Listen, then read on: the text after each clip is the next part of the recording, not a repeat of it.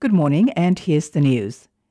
The ASG Treasury has made changes to its processes for review and approval of bank transfers in the aftermath of the $4.4 million which ended up in a Wells Fargo bank account.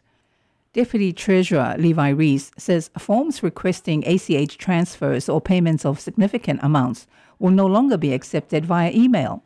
A hard copy must be presented to Treasury. In addition, the Territorial Bank of American Samoa will now call back Treasury to verify any requests for large payments.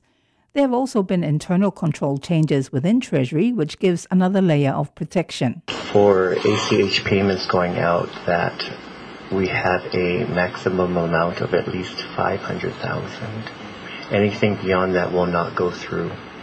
I've added an extra level of security, and this is just an internal thing because the final batches do come to our table. It routes through maybe 5 hands before we even go in to release the batch.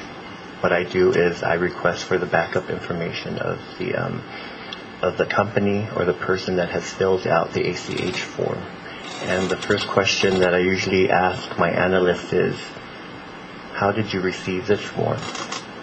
Because we are requiring them now to walk in with the form so that the analyst, Reese was speaking at a hearing of the House Budget and Appropriations Committee earlier this week.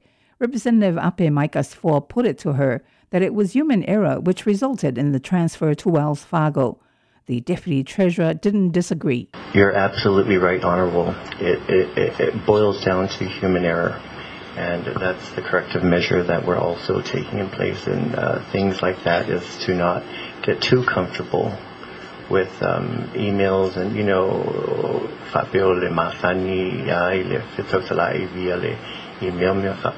you're 100% correct. Reese said when FBI agents were on island last week, they gave Treasury an update of their investigation into the Wells Fargo transfer, but did not provide any details. As of now, Wells Fargo has returned $4.3 million, leaving a balance of $100,210.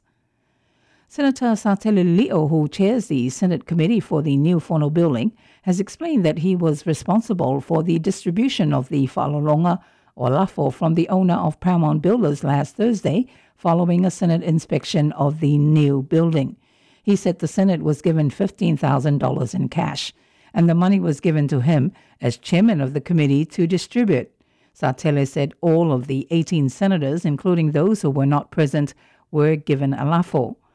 He said the $5,000 that was given to the Senate president was distributed among the staff.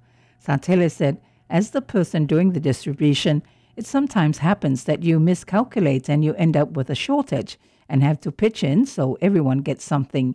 He said this is what happened during the distribution of the $15,000 that the Senate received, and he didn't take home any money. His and Tuaolo's share was spread among the Senate employees, he said. The American Samoa Democratic Party is inviting all registered Democrats and prospective members to join the American Samoa Democratic Presidential Caucus. This will be held Tuesday, March 5th. The caucus will take place at the Department of Youth and Women Affairs Center in Tafuna. The caucus program begins at 9 a.m., and attendees will have an opportunity to hear from respective presidential candidates on the ballot that include Joe Biden, Congressman Dean Phillips, and entrepreneur Jason Michael Palmer.